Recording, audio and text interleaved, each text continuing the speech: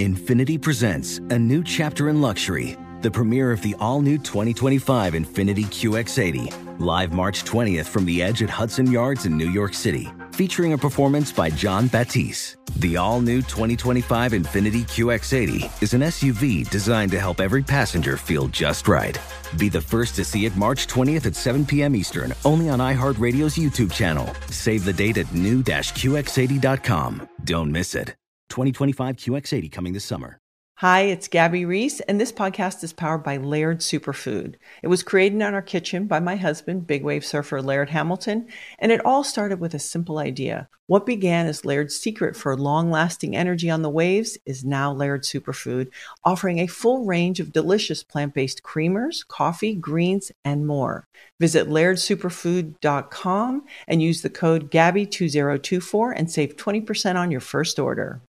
Digital trends show up every day in business decisions and actions. West Monroe is the #1 strategic partner translating technology into financial value for companies. The This is Digital podcast applies West Monroe's 2 decades of secrets and best practices to your business's benefit. Favorite past topics from the last 3 seasons include how AI and the next generation of employees are shaping the workplace, becoming a product company, Highmark's journey, and what does it mean to put the customer first. Learn more at westmonroe.com. Hey, listen.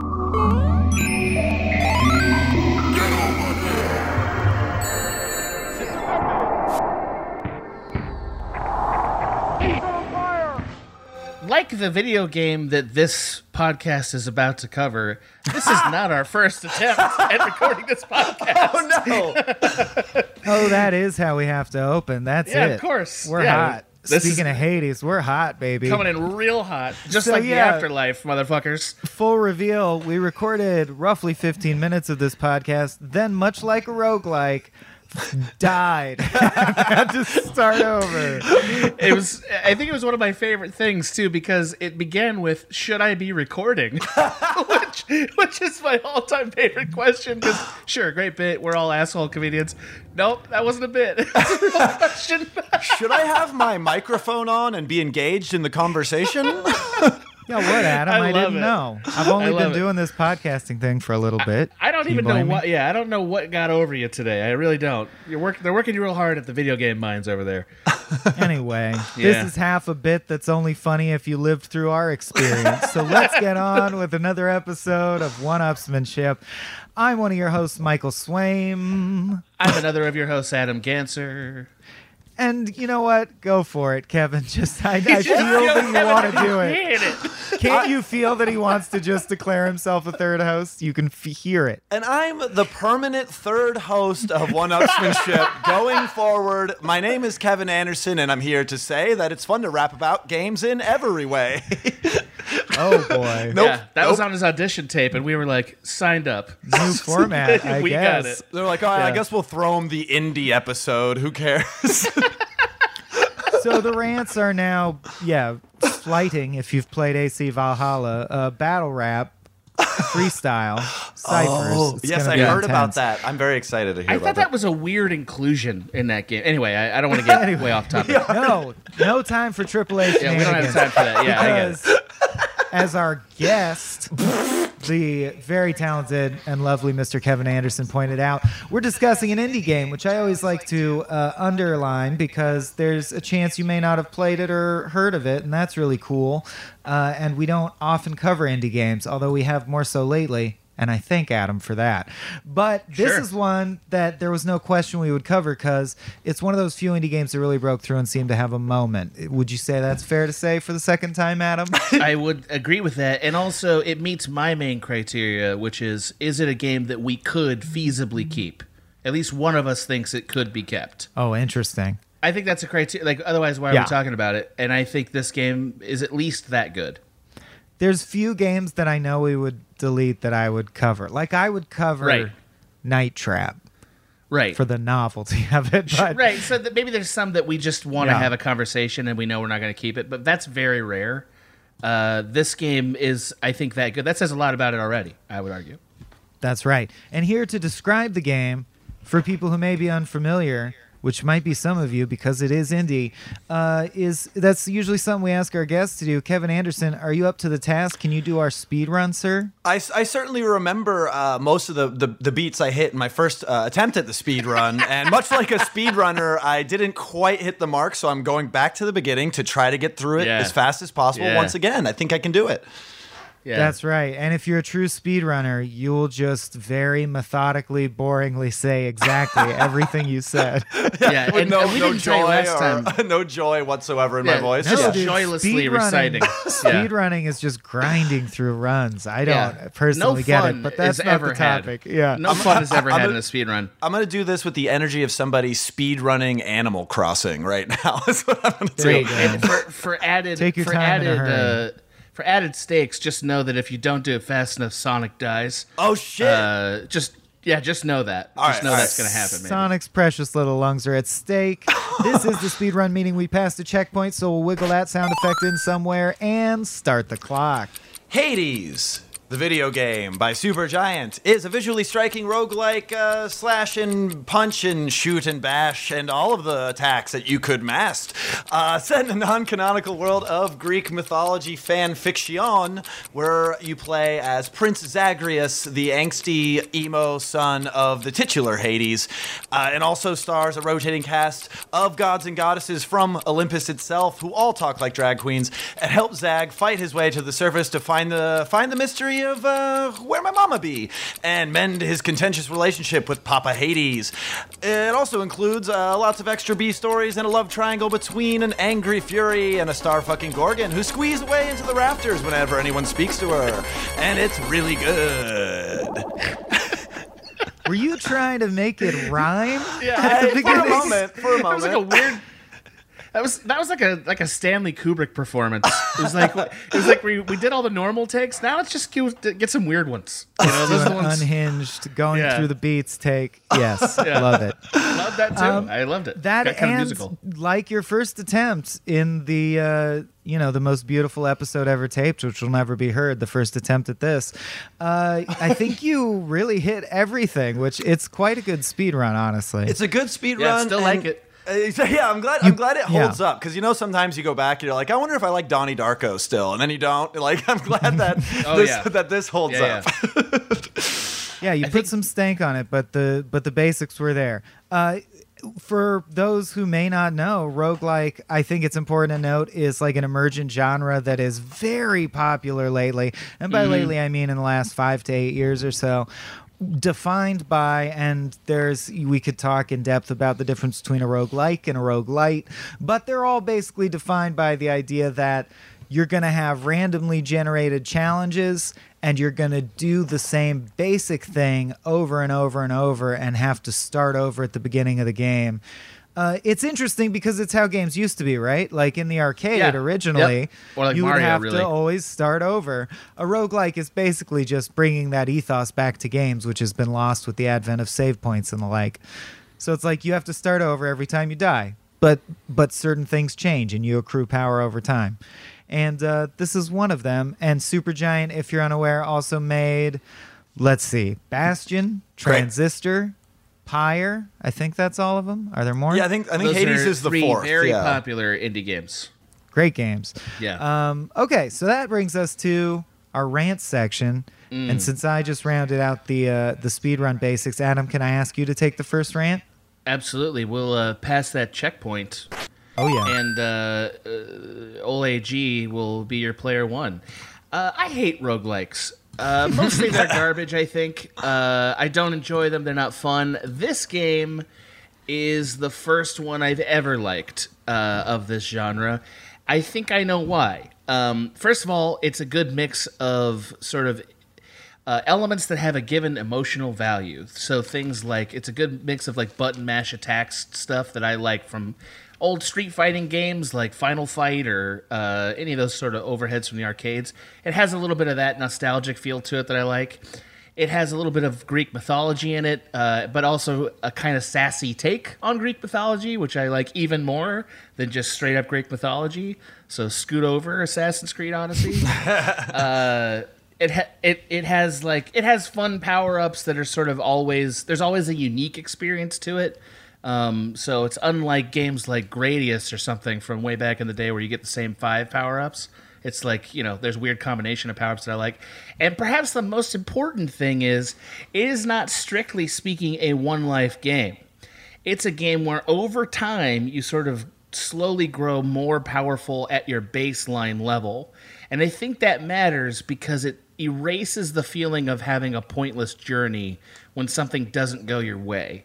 And that's really important, I think, for gamers who are not ready to do just like, okay, this is my one run, and until I get it perfect, the game's not over. I think that building to something and expanding your character with just very minimal RPG elements makes this game much more accessible for resistant types like me. So I really liked it. I thought it was very fun. I thought I was going to play it for 5 hours at Swaim's request. I played it for a good, 70 hours. A lot of time. Very surprised how much time I put into it. So that's my rant. Good, solid rant. I think we're now finally in uncharted territory that we did not record last take.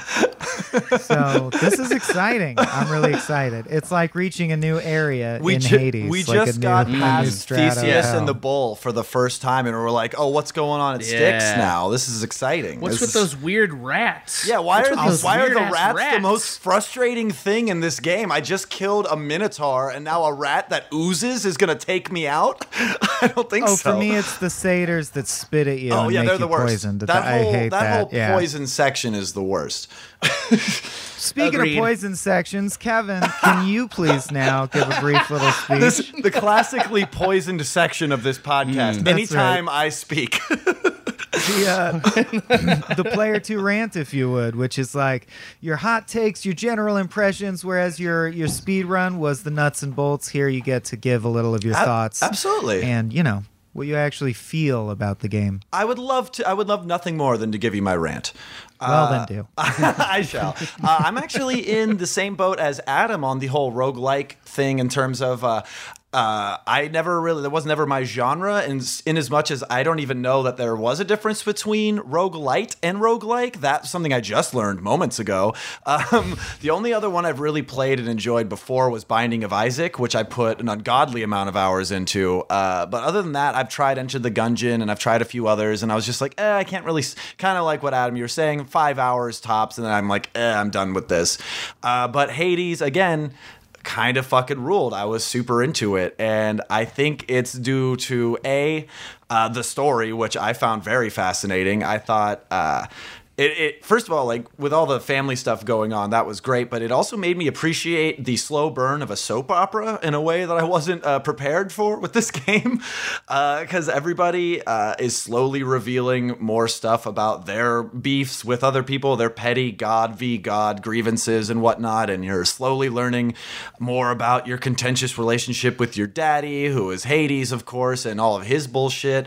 And it's just really like the way the story developed really like roped me in to the point where like I said, sometimes these roguelikes will bore me and I'll be like, it's the same thing over and over, and I'm not really enjoying the grind, so I'm probably not going to push it to the limit. But I've done like 75 to 80 runs in Hades since I started playing it so far, and it's been great. I've enjoyed it very much, even though I've technically beaten the game, credits wise. I still am like, no, I'll pick it up and do that when I should be working at my day job. It's great. It's on the Switch. It's really easy to do that.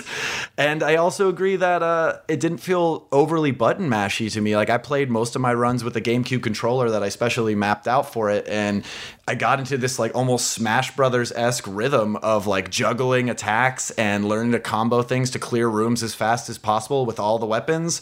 And it was just really a very satisfying experience all over. The only real gripe I have with it is I want to talk to everybody that has an exclamation point over their head, because I want to develop the story and get more, stuff going on and get more available things that I can get, because there's so many unlockables. But everyone talks so slow, and I have to I just when you go from the energy of slashing through everything as fast as you can and trying to just speed run through the game to now listening to Nyx talk in full paragraphs about how she's still not your real mom. I get what they're going for. I get what the appeal is, but it slows down a little bit too much for me sometimes. And I'm like, come on! I read ahead and I skip through all of it really quick. But other than that, this game fucking rules. I was a big fan. Also, is it just me, or is the voice of Hypnos one of the Animaniacs? It seems it's gotta be. Oh boy, yeah. I think it's Yakko. Sure. I forget. I should know his name. I follow him on Twitter, but I whatever. haven't looked it up, but You follow Right. Yakko on Twitter? Well, Wow. the voice of Yak. Oh man, I have a great respect for voice actors, and No, I'm whole not saying that's industry. bad. I just it never even occurred to me that's a thing that could happen. But of course you're doing to it. follow It's the wonderful. voice of Yakko on. Yeah. Just like, Yeah, I could be Maurice doing LaMarche, that. Yeah. Got to get all the. Anyway, my turn. Yeah. So, y'all are suckers. I have put over 300 hours into Hades. That's insane. And I Unhinged. also think I hate roguelikes, so that's what I want to talk about. They just are so forcibly addicting that I am suspicious and resentful of how much joy they bring me. They bring me so much joy that it's like the way heroin brings you joy, where you're surely something bad is going to happen as a result. I think roguelikes generally, I do play a lot of roguelikes, and it's interesting because they either grab me and suck hundreds of hours of my time away, or I find them aggressively boring. Like there's one that comes to mind, Into the Breach, which I very much want to like and liked certain runs, but it's like Adam was saying, you get busted back down to zero so completely every time you reset that I just felt, what am I doing? I'm doing a very simple game loop over and over and over pointlessly with nothing progressing or changing or gaining. And yet that is what all games are. That's what everything is, right? I don't know. I don't know that I should decry that or that there's anything wrong with, say, loving playing slot machines if it brings you joy. But when I play roguelikes, I do often feel like I'm being sucked down into some kind of psychological trick. That is because on this show we like to flatter ourselves that we talk a lot about video games as a medium, how it actually serves interactive storytelling, and that's something I'm really interested in with Hades and games like it. Yep. Hades specifically, I'm happy to see a big win for Supergiant because I think they make great games. And I think they've made more interesting games. I think there's a lot of strong things about Hades you guys outlined that are right on, and I want to expound upon those. But I'm also interested in the fact that roguelikes are a low number of assets needed type of genre. It's like a simple genre to create. You leave a lot of the work to chance in the computer. I understand it's still quite difficult to make, but not as difficult as a handcrafted story like The Last of Us Part 2 or what have you. And I feel sometimes a hollowness to the experience. And yet I play it for 300 hours and I'm happy the whole time. So what the Sure. fuck do I want? And that's sort of what I want to investigate. That's my rant. Love that. Witness the dawning of a new era in automotive luxury with a reveal unlike any other as Infiniti presents a new chapter in luxury, the premiere of the all-new 2025 Infiniti QX80. Join us March 20th live from the Edge at Hudson Yards in New York City, featuring an unforgettable performance by Grammy and Academy Award-winning singer, songwriter, and composer, John Batiste. The all-new Infiniti QX80 is unlike any luxury SUV you've ever seen. Smart enough to anticipate your needs, even before you do. Every line, curve, and detail was thoughtfully crafted, so everything for every passenger feels just right. Don't miss it. Mark your calendars and be the first to see it March 20th at 7 p.m. Eastern, only on iHeartRadio's YouTube channel. Save the date at new-QX80.com. 2025 QX80 coming this summer. Okay, quick math. The less your business spends on operations, on multiple systems, on delivering your product or service, the more margin you have and the more money you keep. Obvious. But with higher expenses on materials, employees, distribution, and borrowing, everything costs more. So to reduce costs and headaches, smart businesses are graduating to NetSuite by Oracle. NetSuite is the #1 cloud financial system, bringing accounting, financial management, inventory, HR into one platform with one source of truth. With NetSuite, you reduce IT costs because NetSuite lives in the cloud with no hardware required, accessed from anywhere. You cut the cost of maintaining multiple systems because you've got one unified business management suite. And you're improving efficiency by bringing all your major business processes into one platform, slashing manual tasks and errors. Over 37,000 companies have already made the move. So do the math. See how you'll profit with NetSuite. Now through April 15th, NetSuite is offering a one-of-a-kind flexible financing program. Head to netsuite.com/stereo right now. netsuite.com/stereo. netsuite.com/stereo. Spring is a time of renewal, so why not refresh your home with a little help from Blinds.com? We make getting custom window treatments a minor project with major impact. Choose from premium blinds, shades, and shutters. We even have options for your patio, too. Blinds.com invented a better way to shop for custom window treatments. There's no pushy salespeople in your home or inflated showroom prices. Our design experts can help you find the perfect window treatments on your schedule. We'll even send free samples directly to you. Plus, we can handle the measuring and installation for you. Unlimited window treatments installed for just one low cost. And with Blinds.com, you'll always get transparent pricing. No hidden fees. Our free shipping and 100% satisfaction guarantee can put the spring back into your step and into your home, too. Shop Blinds.com right now and save 40% site-wide. Get 40% off for a limited time at Blinds.com. Blinds.com. Rules and restrictions may apply. My ride's here. Game on. So we passed yet another checkpoint, which in this case means we died again. I'm going to say at the non-existent hands of floating Gorgon head paired with stalagmite that falls from the ceiling, which I just have to point out because it's not a stalactite. It's a stalagmite that falls from the ceiling. Very angry about that. Dogs and cats living together. Pandemonium. Yeah, things are crazy. Yeah, that's strange that it offends your sense of like durable fiction when a two-headed dog is a guardian you have to please with gems and shit. Three-headed, Wow. sir. Forgive me, three-headed. Oh my God, Adam! Wow. It's like you doing came this quiet. Cerberus, yeah. I simply have to walk away from this podcast. If you know, Cerberus has three heads, classically. Yeah. You know, I saw on Steam, the Supergiant released a statement saying they can see through their like analytics that no one was petting Cerberus, and they were really upset because it becomes apparent pretty quickly that you're not going to get a collectible by petting Cerberus, that it's just like an Easter egg. Right. And they were like, why the fuck aren't you petting our dog, everyone? Our dog is lonely. It doesn't lead us to a fucking shrine. You know what I mean? It doesn't, it's not cute. It's no Tsushima Fox. Yeah. All right. But so we're all buttered up and heated up, so let's get into it in the segment we call Game On, which is where we get to actually interrupt each other, which is, you can tell from the vibe that we love nothing more. That's all we love to do. So now we can just argue and talk over each other, because I got to say, your guys' rants gave me a lot to think about. Ooh. I was Yeah. very interested in what you're saying. Let me take a quick straw poll. What's your weapon? What's your weapon? I like them all equally, which I understand is Coward. a minority opinion. Yeah. I think my I favorite. really like them all. It changes, but where I'm at now, like it changed like through the trajectory of the game. But where I'm at now, where I can pretty much get the Hades and beat him every time. Fists all day. Fists is the most fun. Wow. Yeah, That's interesting. I love just punching motherfuckers.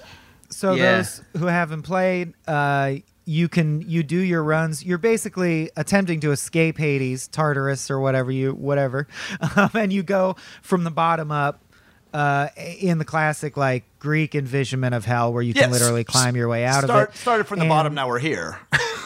Exactly.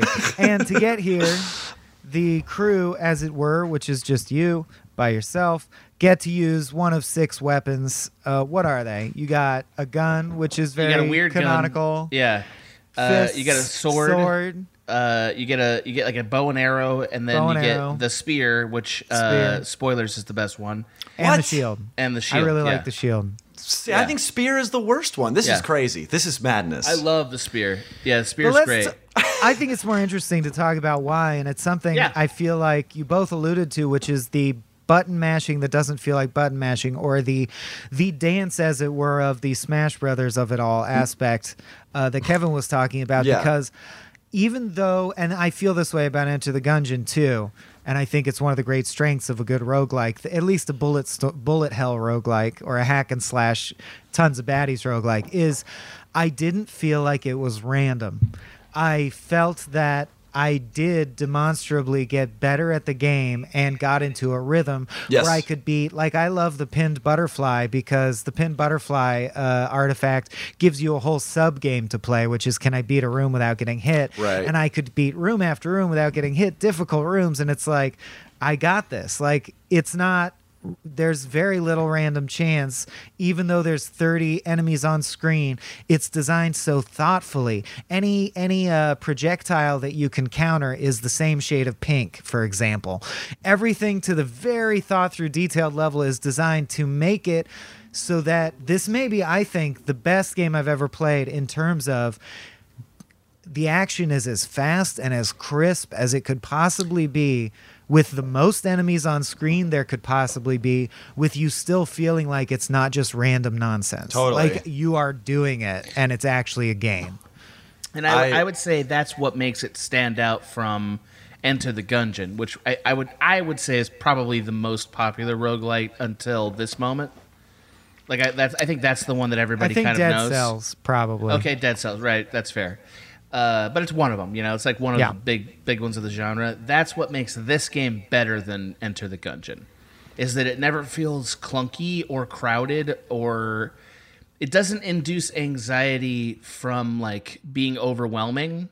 It induces anxiety from just like, requiring your reflexes to be correct and requiring you to build up skills and memory, like normal game stuff. Like, and there is such thing as a shitty run, which roguelikes are a staple of roguelikes, is you get mediocre runs where the boons don't shake out. Yeah. But I think the other thing that's so interesting is, Adam, you and I have talked at length before about, like, so many games forget that changing the fundamental way you are interacting is way more refreshing than anything else you can do. Mm-hmm. Like Call of Duty suffers from this, where it's like, shoot at these guys in this room, now go to this room and shoot at these guys. In this game, I really felt like the boons in various combinations with the different weapons made the playthroughs so fucking different. My strategies were completely different every time. Yeah. For an astounding number of runs. It was easier to... Go ahead. I'm sorry, Ken, please. I was just going to say I agree, because I got to the point where, like, I would start... Like, because, like, what Swain was saying earlier is... there is a learning curve to it. You are getting better at the game, and you're learning what kind of boons you want to get. You're using the trinkets to make those gods more likely to show up. So you'd be like, oh, if Dionysus shows up and I got fists, then I can put hangover on my attack, and in 5 hits, they have 5 hangover. So, like, that's the thing I'm going for this time. Like, once you, like, that was something that I've never seen in a roguelike before. Like, the ability to kind of map out, like, what you want to get out of this run, and like maybe you get it, maybe you don't, and like you said, there are bad runs. You're like, oh, all I got was shit boons from that Dionysus, even though I put his little fucking glass, his overflowing cup of whatever the hell he's drinking, moonshine, but you can actually like plan your thing that you want to do with every specific weapon, and it just made it so interesting and intricate, like almost like it was on the level of like Diablo, but it was just like a 15-minute long Diablo run that starts over. In this beautiful animated style, which, I mean, if you've played other Supergiant games, you kind of know what it's going to look like. But I think the other thing it really did that no other roguelike has done so elegantly, and everyone's mentioned this, it's not like a revelation, but the inclusion of a story that is so long and complex that hundreds of hours in, literally, I am not at the end of the dialogue chain. There's still recorded dialogue of actors talking about whatever the fuck. Nyx is still not my mom.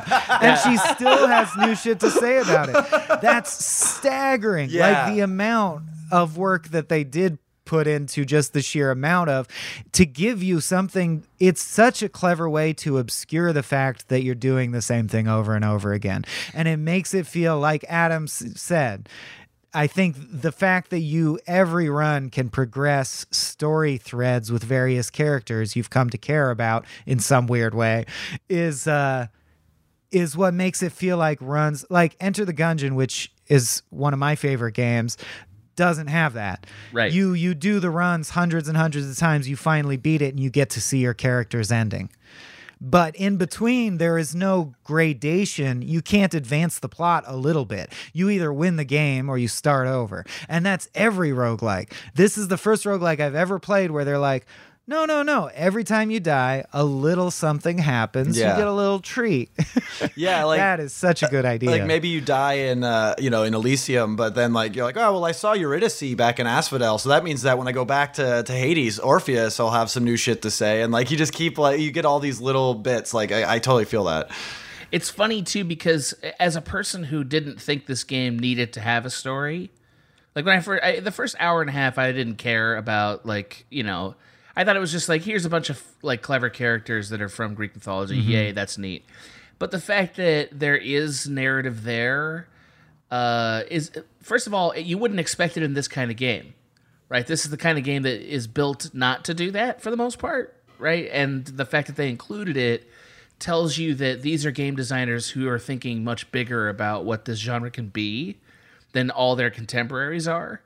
They're thinking about like, look, what sucks about roguelikes is that you don't earn anything, because every game needs to have some sense of earning or progression, or else we don't care, or it needs to be short enough that I am like fine with that tiny little loop, right?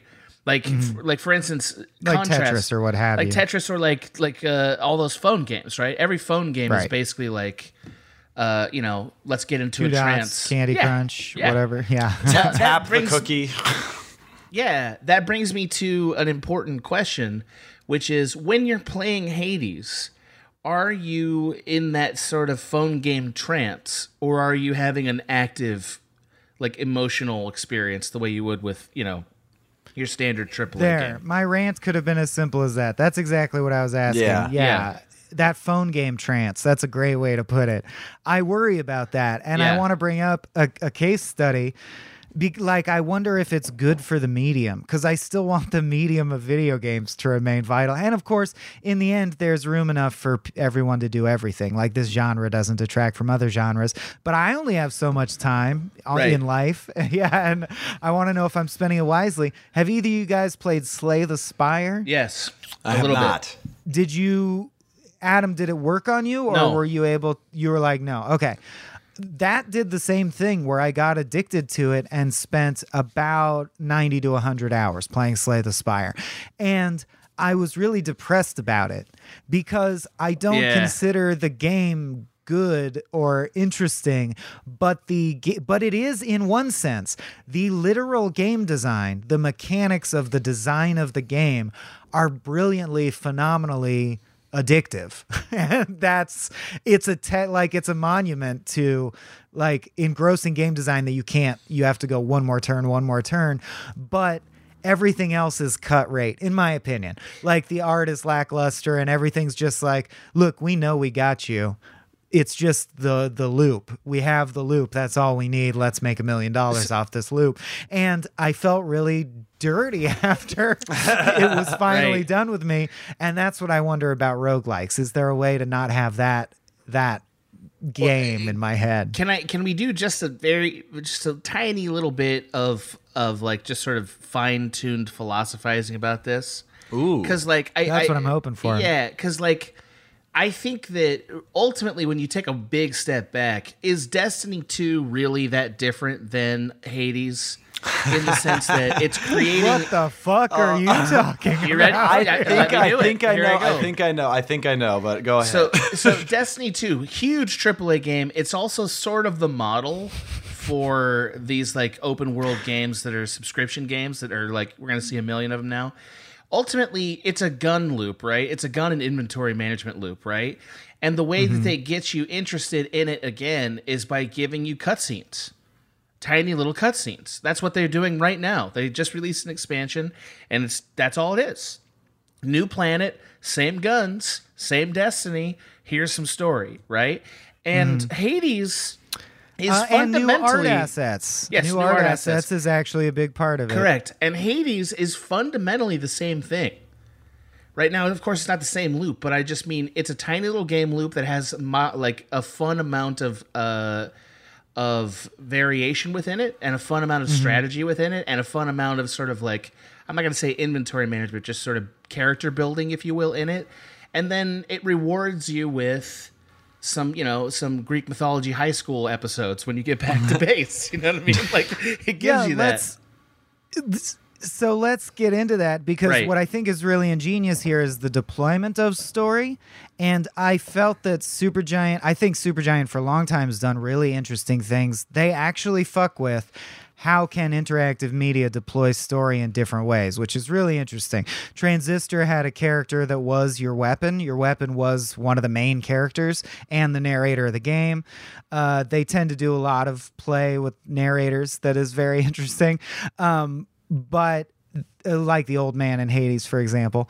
But in Pyre and this one, they've sort of evolved into this very like dating sim, almost manga-esque, Doki Doki Literature Club-esque. high school drama type stories that they like. Degrassi, the ancient generation. If the pantheon of Greek gods were all thirsty for each other, Which but they also are. really understanding and But also super working jealous out of their each problems other. together. Right, Yeah. it's gossipy. They're gossipy in So a delicious gossipy. way. Yeah. You get to They're those. gossipy, but I liked that they had modern sensibilities. Like, Yeah. for example, Yeah. I immediately tried to bed Dusa, the floating Gorgon Of head. course you did. Right. Wouldn't you? Yeah. But you know what? That plot line ends with her saying no and alluding to the fact that it's kind of weird because of the power structure, because she works for your dad. And I'm like, that's a very 2020 end to that arc, that romance arc. And I classically- That makes sense. I- Sure. I I probably shouldn't have been pushing. Yeah. I classically have been trying to bed Meg because, I play games, I play RPGs Oh, for yeah. real, and I'm always trying to fuck something that wants nothing to do with me. Yeah, Meg hates your guts. Oh yeah, no. She's the hard to get. And I've never been harder. Yeah. I've never been more turgid. Right. I will say that I do think they created character types that were like they did fun new manifestations of old gods. Like even Hades is kind of like half GLaDOS, half He got zhuzhed Ed up. Rooney Yeah. from Ferris Bueller's Day Off. You know what I mean? Like he's like a fun mash of things. And so there's some good writing here, but like again, on a philosophical level, is this sort of chicanery? Like, or is it? You know what I mean? Like, imagine. That should be a new segment. Is this that we do every chicanery? episode. Is this Right. chicanery? But for real, like imagine if, for instance, you're playing two dots, right? You're playing two dots, you connect all the fucking dots and you win the goddamn screen. Wonderful. But then at the end of the screen, it's like, here's an intel thing from Russia or something, right?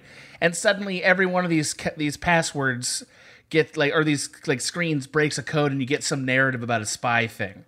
And that's what you're doing it for. Is Right. that game suddenly interesting? Well, dude, That's they're interesting. doing that more and more. Where there was just a game, Pong Story Mode or whatever. They turned Pong Incredible. into a narrative Incredible. experience. Yeah. A gritty reboot? Yeah, you can turn all these classic like Tetris Leather RPG Pong. and shit Yeah. like that. We've gotten to that point, and I think that's very interesting because it also strikes at a question that haunts my nightmares, which is there a difference between enjoying a sophisticated piece of interactive media and a rat pushing a button and getting a pellet? Like, is there a difference? I'd like Enjoy to your speak to, days. I'd like to speak to that because, Adam, you bring up a thing that I think is, especially with the Destiny 2 comparison, because I think the only reason that I don't personally, in my experience of Hades, feel it's exactly the same, I think when I play, because I played most of this when I was working from home. So, like, I would turn away from work when it went slow for a second, go through, like, Tartarus, say, and then I would be like, okay, I have to go back to work. I'm setting it down. And that's, like, it's a very easy game to set down when you have any motivation to do so, whether it's professional or otherwise. If I'm not working, then I'm like, well, what's another couple screens? And that's where I get stuck in it. But because I was like forcing myself to segment off from it, that's how I feel like it's like a cokehead trying to rationalize an addiction. It's just like, well, I have to go pick up my kids from school, so I can't do coke again right now, but I will do it when I get back. Like it's that kind of thing. So it's really interesting in that way of because I was forcing myself to play this game while being negligent of my job duties, I didn't get that. But anytime I played it off the clock, I absolutely had a hard time stopping. So yeah, I don't know. That might be my personal experience of it for sure. And I think that's a valuable distinction, right? It's like some games are meant to be like your evening, and some games are built to be like your train ride or your commute or whatever. Okay, Right. but something Adam said really puts in my mind a game that I want to flag because it actually does exactly what you're describing, Adam, which is sort of prove that the mundane with the right narrative can be made very, very satisfying as a video game. And that game is Papers, Please. Have you played that? I'm aware of it. I have not played it. Okay. It's a game where you do nothing but process paperwork according to an increasingly complex set of regulations, like, oh, this law was passed. We're no longer allowing people from these counties to enter unless they have this visa stamp. And you literally just process paperwork and get judged on whether or not you do it correctly. And they build this elaborate narrative where you are responsible for the rise or fall of essentially the Soviet Union, right? Like, for want of a nail, the kingdom was lost type shit. Right. So that's cool. I guess my point is I think your hypothetical strikes at something really important, and it is true. Like, yes, don't you think? I want to hear your answer too. Yeah. Don't you think Tetris could be made compelling with the right story? I guess games like this prove that it can. I can't tell if it's like, yeah, it proves that it works, or if it tells us like how much we value story enough that like just sort of grafting a story into this experience, even if it's whether it's well or not well grafted, makes it seem like it matters. Whereas these other things that like Two Dots without the Russian code angle is just a trance-inducing time waster. Well, isn't that just philosophically interesting? Because it's like, yeah, in order to make this thing that you could just accept that the simple activity of doing this loop gives you joy, you have to write a story for how it's actually important because I'm thinking about interesting themes and characters. Right. Let me ask you this. Do you think Destiny is at all in your veins because of the lore and the story, or is it just the loot? I think it's the loot and the art, really. I would agree. I will say that I do think that the game's story has been good. Like, it's getting better every game in some ways. But it's like they've had 6 years, so it should be. You know what I mean? Like, what are we doing right now? But that's something we overlook is gaming includes the art form of just visual iconography. Like, absolutely, an aspect of gaming is it is pleasant to look at this artwork because it is cool. Like, talented artists made cool to look at stuff. I mean, again, I think the buy-in for a video game is lower than the buy-in for a movie. I mean, because, of course, the interactivity. But to go back to our favorite source of disagreement, Mario, as you've always said, is a storyless video game, ultimately. Mario is like a premise written out on a single sentence premise. That's all it ever is. It has a story in the most basic definition of this word story. Nobody gives a shit.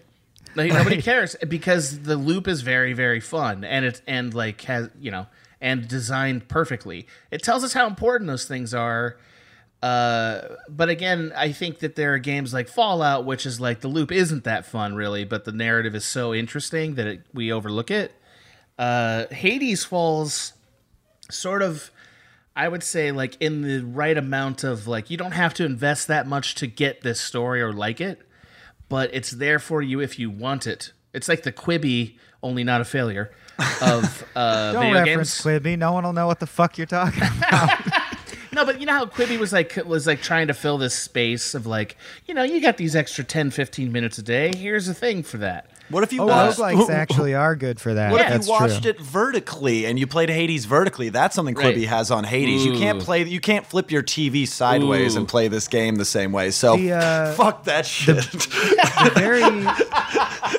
The very gorgeous map screen, the map of Hades, would look good vertically. I was like, if I was in college now, that'd be such a good I would poster. absolutely get that poster. Yeah, the that would be Hades cool. map. I'd get it now cool. because I'm in my 30s, but I would get it framed so people would still fuck me.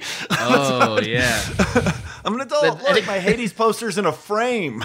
But see, that's where I feel like maybe we're having the same conversation in every aspect of our life. Because could you just have a frame on the wall with nothing in it, and it would still be impressive? It's avant-garde art, man. Yeah. It's fucking. But is the frame the thing that really matters? You know what I mean? Like, that's the metaphor here. No, but for real, every frame is a painting if we're talking about Kubrick again. But No, so that's the thing that's most interesting to me about Hades is like I don't think it's like an active engagement game like the really detailed narrative games are, and it's not challenging enough to like a Dark Souls where it's like a meditative sort of like I have to really be present to play that game, right? So like Dark Souls are like all those games that are like that. If you sort of zone out, you're gonna get screwed. Like, that game requires a sort of present tense attention all the time. And I think that's why they don't spool out the story for you in a way that you can understand. Because it's like, no, this whole game's about, like, sort of slowly, putting the puzzle together so that it finally unlocks. That's every aspect of this game. Hades is the opposite. It's, like, very smooth. Yep. And, like, they know you're going to come back. And then, like, once you've done it enough times, they're like, here's a new thing. Oh, yeah. And it's built for you to become an old hand at it. Like, yes, exactly. It's structured in such a way that they're like, eventually this will all be second nature to you, so let's streamline that process. There's little details that make it clear they really thought about the end game experience and how to keep it going for the freaks like me who will go hundreds of hours. I was going to say to Adam's point, the dark, like I think, and to your point, Mike, is that it does reward you with like the continue, because the first time I fought Theseus and the Minotaur, I was in Dark Souls mode because like that shit was crazy the first time, and I was laser focused in and I was just like, wow, how could I ever beat this? And then you get to a point where you can beat them every time, and then it does become that. And I think that's the interesting disconnect between like the more times you play Dark Souls, you're not going to, even if you're like played the game a bunch before, it's not going to get like way easier for you. You're still going to have to laser in that way. Whereas in Hades, it's like this thing that was an insurmountable task now is just like, oh, I know how to do this and I can move on. And it really does. I did not expect to play this game as many times as I did because the replay value really did fucking work for me. It absolutely did. And I think it's because they had that curve round off real nice and smoothly. It's true. But I think Adam's hitting on something super, super like fundamental and interesting about the game doesn't require, by not requiring your full focus, that might go hand in hand with that sort of empty calorie feeling or cell phone game feeling that we're talking about. Like that is the lever and that is the spectrum, because literally it's true of life too, right?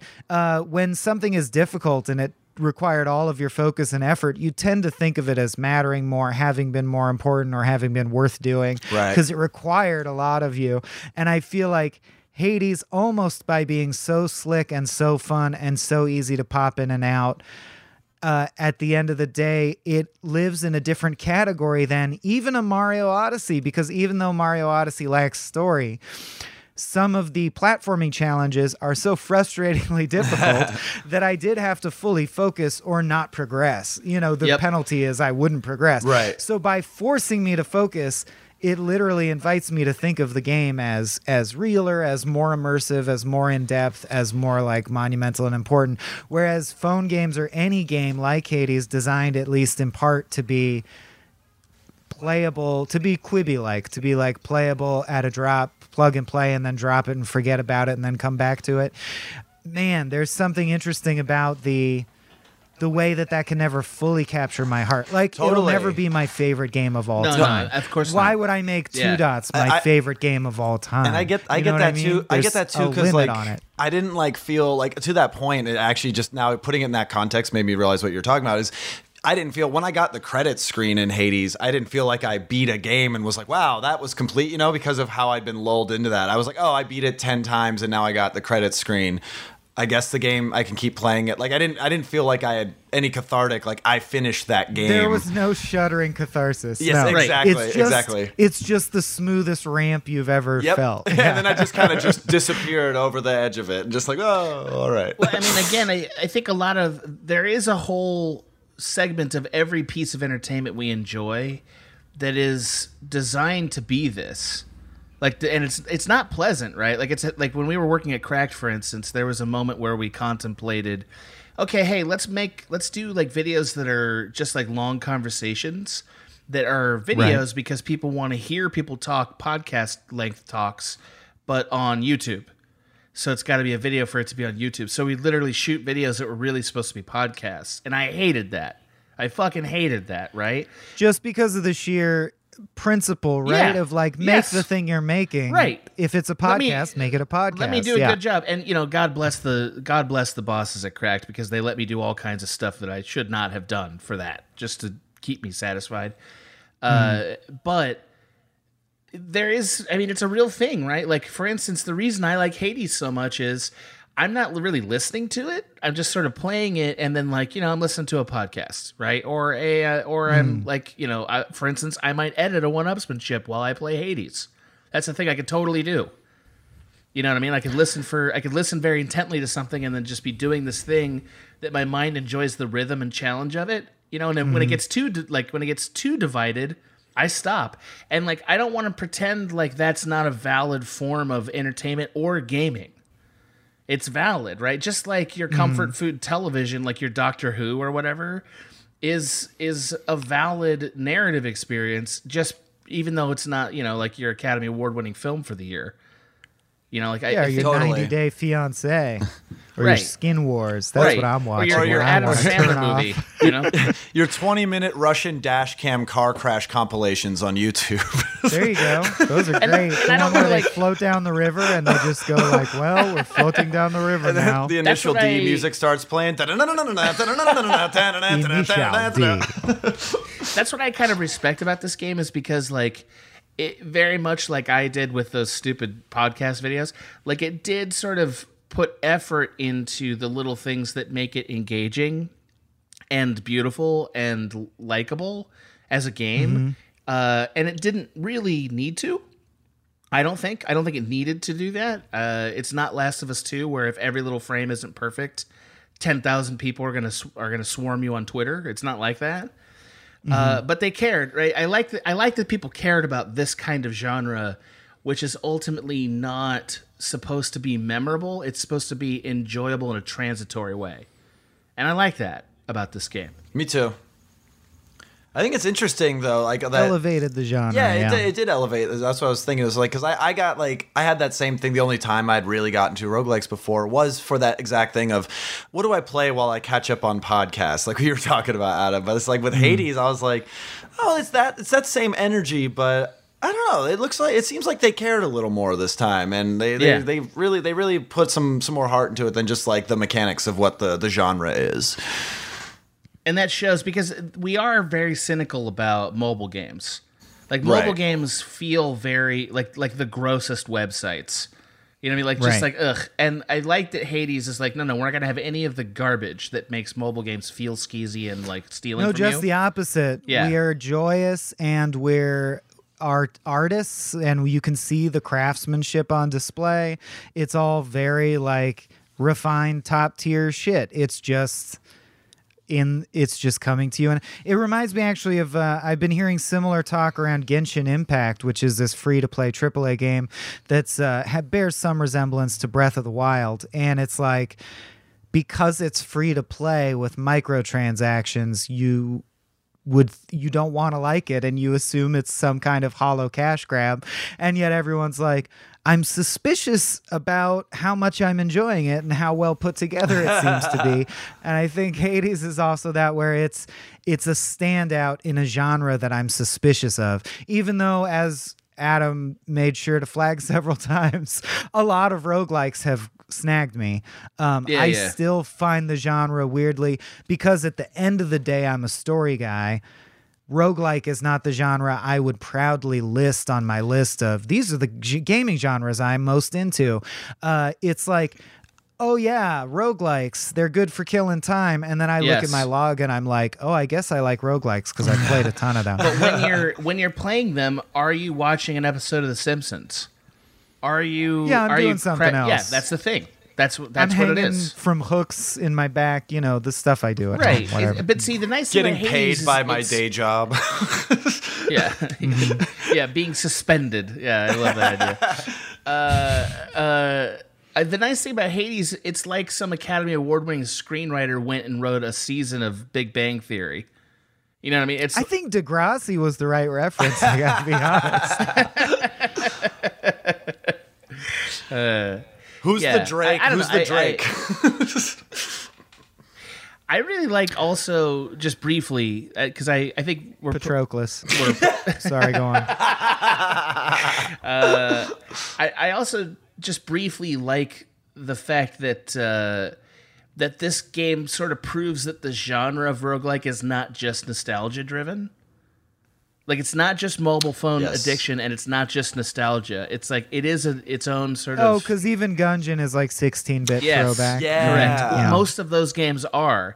Hades is sort of like, no. This can be done in a modern way, and sort of proves that this game loop has life in it. That is not a just... fully featured... Yeah, it feels like a fully featured 2020 game. Yeah. Correct. I think that's interesting. I think that's one of the best accomplishments about the game, quite honestly. Yeah, I honestly feel Did like you almost... like Pyre? Anyone play Pyre? I haven't played Pyre. The only other Supergiant game I've played is Bastion when that came out. And that game, I love that game, but I haven't played any of their other ones. Oh, dude, if you love that, you got to try Transistor because it's the most similar to Bastion that they've done, and it's excellent. Yeah. Hell yeah. I have not played Transistor. I got to check that out. Can we briefly talk about that boss fight? Because from the Twitter sphere and like when Hades was being buzzed about, everyone had an opinion about the Theseus Minotaur fight.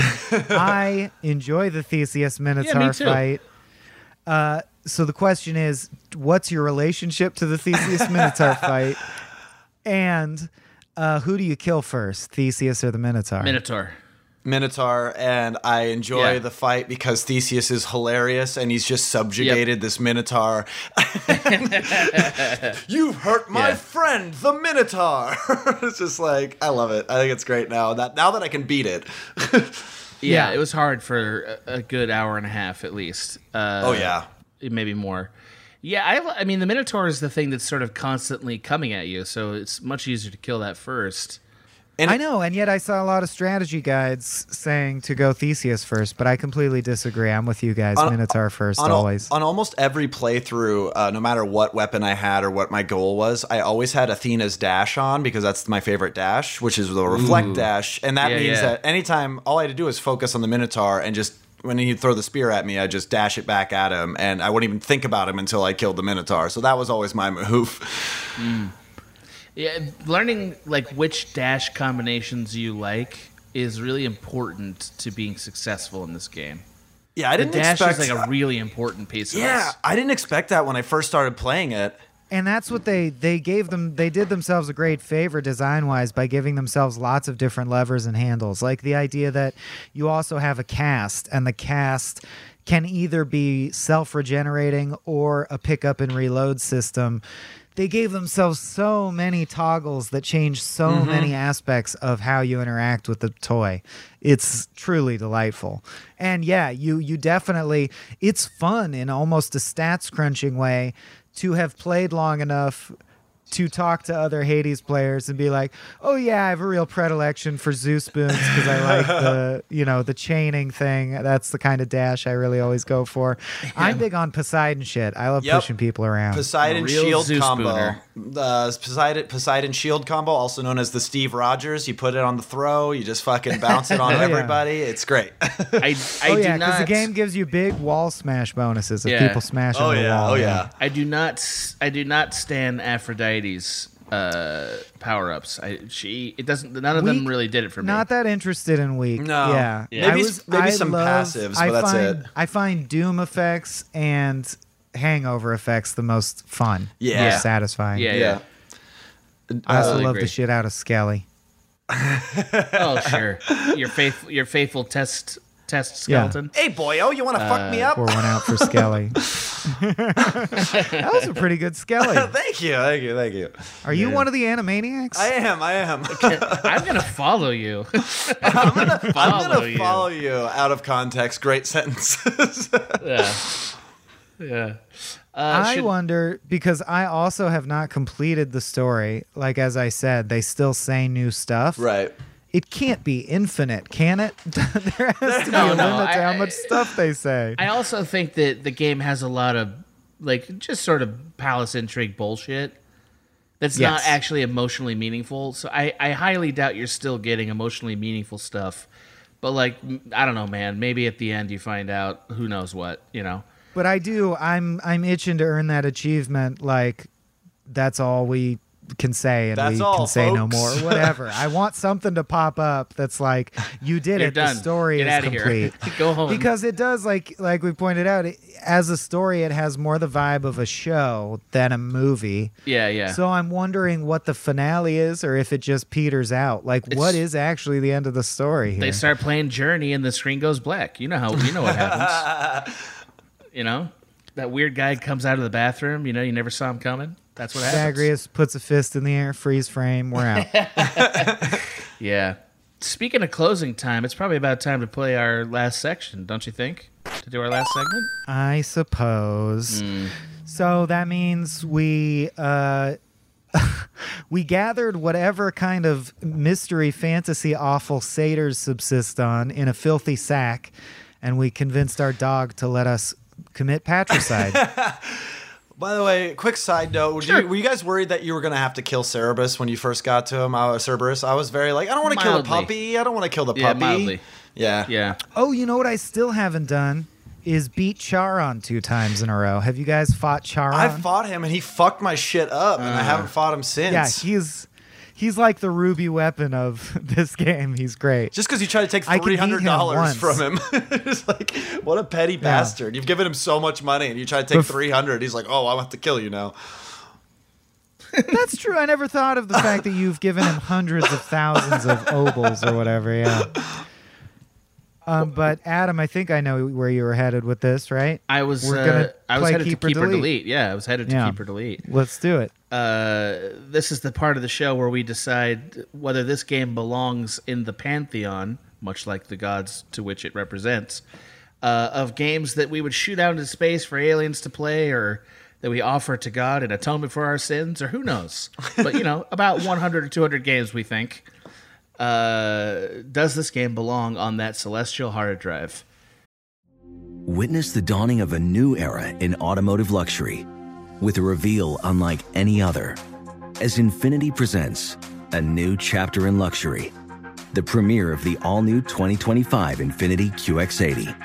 Join us March 20th live from the Edge at Hudson Yards in New York City, featuring an unforgettable performance by Grammy and Academy Award-winning singer, songwriter, and composer, John Batiste. The all-new Infiniti QX80 is unlike any luxury SUV you've ever seen. Smart enough to anticipate your needs, even before you do. Every line, curve, and detail was thoughtfully crafted, so everything for every passenger feels just right. Don't miss it. Mark your calendars and be the first to see it March 20th at 7 p.m. Eastern, only on iHeartRadio's YouTube channel. Save the date at new-QX80.com. 2025 QX80 coming this summer. Okay, quick math. The less your business spends on operations, on multiple systems, on delivering your product or service, the more margin you have and the more money you keep. Obvious. But with higher expenses on materials, employees, distribution, and borrowing, everything costs more. So to reduce costs and headaches, smart businesses are graduating to NetSuite by Oracle. NetSuite is the #1 cloud financial system, bringing accounting, financial management, inventory, HR into one platform with one source of truth. With NetSuite, you reduce IT costs because NetSuite lives in the cloud with no hardware required, accessed from anywhere. You cut the cost of maintaining multiple systems because you've got one unified business management suite. And you're improving efficiency by bringing all your major business processes into one platform, slashing manual tasks and errors. Over 37,000 companies have already made the move. So do the math. See how you'll profit with NetSuite. Now through April 15th, NetSuite is offering a one-of-a-kind flexible financing program. Head to netsuite.com/stereo right now. netsuite.com/stereo. netsuite.com/stereo. Digital trends show up every day in business decisions and actions. West Monroe is the #1 strategic partner translating technology into financial value for companies. The This is Digital podcast applies West Monroe's 2 decades of secrets and best practices to your business's benefit. Favorite past topics from the last 3 seasons include how AI and the next generation of employees are shaping the workplace, becoming a product company, Highmark's journey, and what does it mean to put the customer first. Learn more at westmonroe.com. Kevin, what do you think? Depends on how big your SD card is on your Switch, but if you're like me and you got a big old honking 128 gigabyte one, then yeah, for sure. It doesn't take up that much space, and it's a game that's, if you want to play that game, knowing exactly what you're going to get. You could pop it in any time. I think it's something I would keep on my hard drive more than like a long, story-driven game that takes up more space that I've already beat, because you can't really just jump in for an hour for that. So I would keep it on there. But again, if you got to clear out some space to put on bug snacks or something, you do what you got to do. Incoming Kevin, bug snacks episode. I love that. A lot of our most savvy guests point out the arbitrary size limitation as a flaw in the design of that segment concept, and they're right to do so. But we haven't decided. I don't know. If the hard drive could hold infinite games, would that change your answer? I guess you'd still keep it. I mean, you would never delete it anything. wouldn't be a question. Why would you bother deleting anything? Right. No, really? Okay, because I'm always imagining you're presenting these games to some deity or alien force that's... Okay. So it's like, I Right. wouldn't keep garbage just because there's room. I Sure. want to present a delicious tasting menu of games. What I would do Right. with my specific Switch, if I was presenting it to the interstellar beings above us in terms of evolution and whatnot, I would probably delete Binding of Isaac and Enter the Gungeon off my Switch, and then give them it with Hades on there. That's what I would do. Yeah. I'd be like, this is the That- only High roguelike. praise, This is the only ultimately. roguelike Yeah. you need to know. Yes. I think that's a perfect summary of where this game fits. I also would keep it on whatever size hard drive this is. I do not concede that this concept is flawed, by the way. I will not concede that at all. But I would keep this because I do think roguelike matters as a genre, and it's going to matter more in 10 years than it does now. And definitely Hades is I think the best standout entry I've seen in this genre. And also, you do need indie experiences, and it is a fun sort of representation of culture, sort of like culture, like this time in American and sort of, I guess, European culture. And also Games are also pretty obsessed with Greek mythology. yeah, right well, there's now a reason some for that, right? I mean, that's stuff we were all raised with as kids and things. Right. I think that is interesting. That matters too. So I would keep it. Well, something is broken in me because I would delete it, and Wow. it's a game that's given me 300 hours of unmitigated joy, but I would delete it. So something, I don't know why. I think I'm just broken inside. I'm ashamed to like roguelikes so much, and if Wow. someone out Okay. there can fix that for me, write to me and explain why it's okay to take joy in roguelikes. I have a philosophical stance that the story is not center stage enough for it to be kept. That's amazing. So just briefly, a mobile game will never get on this hard drive for you.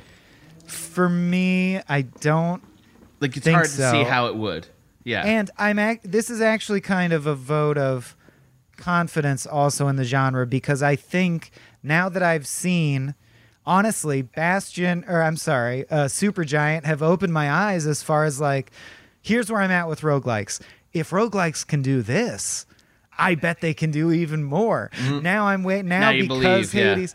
But I want to give Hades all due credit for like raising the bar and making me believe that I may someday play a roguelike that gives me that shuddering catharsis at the end, and that's the one I'm betting on and I'm gonna keep. Wow, fascinating. yeah. So what about I mean, okay, we'll do another episode on this, but Pokemon Go is a mobile game that I think deserves consideration on the canon just because of its unique ideas. What are we talking about? ARGs now? What is this? This has nothing to do with the episode. No, Pokemon Go? What about Pokemon Go? Why do you bring up Pokemon Go at this late juncture? Thank you for jumping on me before I can explain it. I'm saying that's a mobile game, right? Like, and it's not really a story sure. game. But wouldn't you agree that at least deserves consideration? I gotta believe there's gonna be a better ARG in the near future. Interesting. Don't you think?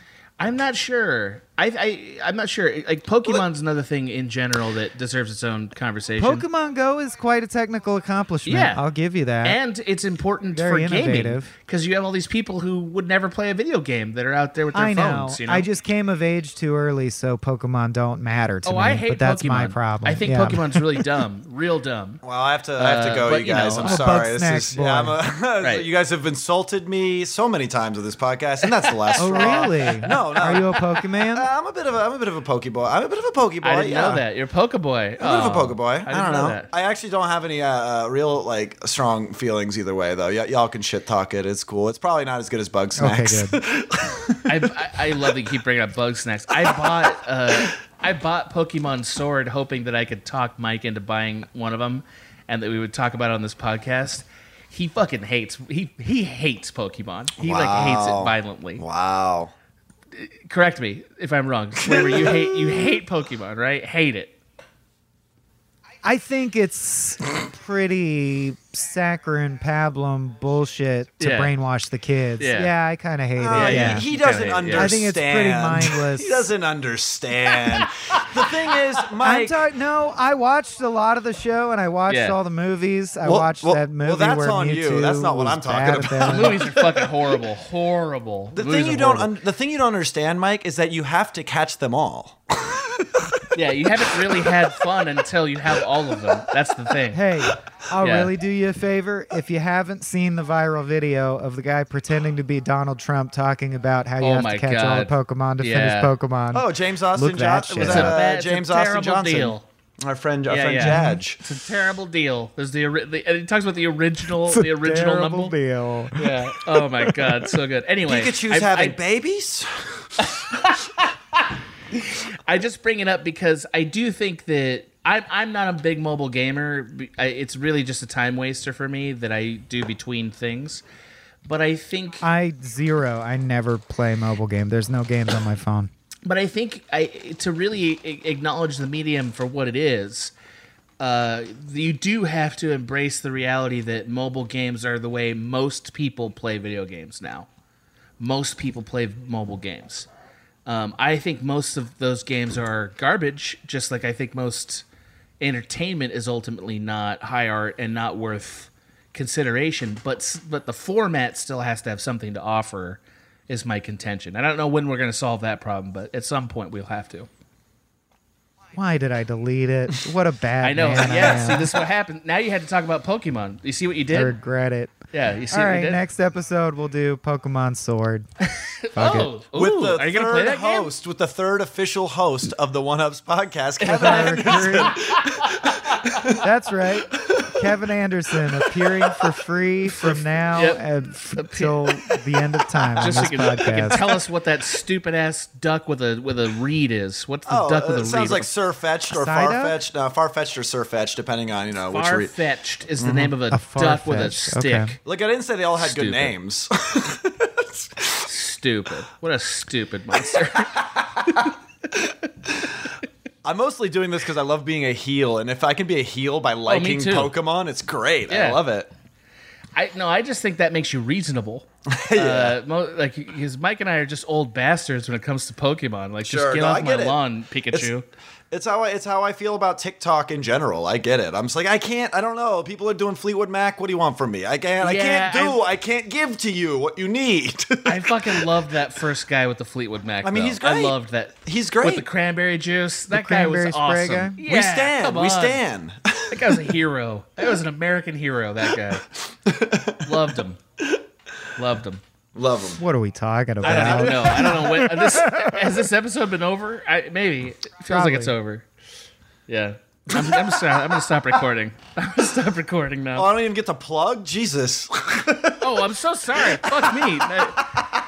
I'm rolling. Did you stop? No, I did not stop. No. So Good, this good, is all good. going to be in the episode, I guess. Great. Wonderful. Kevin, thanks so much for being on the 1Upsmanship podcast. It's great to be Oh, here. yeah, that's heartfelt. You can tell that's real. Why not, just let me do some editing, for God's sakes. Where can people, you know the deal. Oh, sure. Well, if people are interested in hearing more of my dumb bullshit, they could go listen to Bleak and Review. It's a podcast I host. It comes out every Friday on the Unpopular Opinion Podcast Network. Perhaps there has been some overlap on this network. I believe there has. And also, definitely. people can find me on Twitter and all that stuff at KB Anderson Yo for other things about what I'm doing. And thanks for having me, guys. Man, you were Absolutely. great. It was great having you. Hell yeah. Yeah. Yeah, going strong through quarantine. Bleak and Yeah. Review. Excellent show. Check it out. Hell yeah. Mike, any news that the people need to know about? I hope no one from Supergiant ever listens to this episode because they'll get the wrong idea about what I think about their games. Yeah, I mean, he does have a shrine in his bedroom to Supergiant, so he's just trying to throw you off the scent. It's hard to elucidate in the podcast format how cool the art really is if you haven't seen it. It's very vibrant. It just looks great. It's very good looking. Anyway, you can find this podcast in the Small Beans Network. You're already here. You already know about that. You can find us on Twitter. I'm at The Real Gans. I'm at Swaim_Corp. And thanks so much for listening. Adios. I just want to get that in because I think that got cut the first time. Work complete. Infiniti presents a new chapter in luxury, the premiere of the all-new 2025 Infiniti QX80, live March 20th from the Edge at Hudson Yards in New York City, featuring a performance by John Batiste. The all-new 2025 Infiniti QX80 is an SUV designed to help every passenger feel just right. Be the first to see it March 20th at 7 p.m. Eastern, only on iHeartRadio's YouTube channel. Save the date at new-QX80.com. Don't miss it. 2025 QX80 coming this summer. Hi, I'm Gabby Reese. Join me and my husband, big wave surfer Laird Hamilton, on our journey with Laird Superfood. From our kitchen to yours, we've crafted delicious plant-based creamers, coffee, greens, and so much more using high-quality, functional ingredients. Visit lairdsuperfood.com and use the code GABBY2024 for 20% off your first order. Digital trends show up every day in business decisions and actions. West Monroe is the #1 strategic partner translating technology into financial value for companies. The This is Digital podcast applies West Monroe's 2 decades of secrets and best practices to your business's benefit. Favorite past topics from the last 3 seasons include how AI and the next generation of employees are shaping the workplace, becoming a product company, Highmark's journey, and what does it mean to put the customer first. Learn more at westmonroe.com.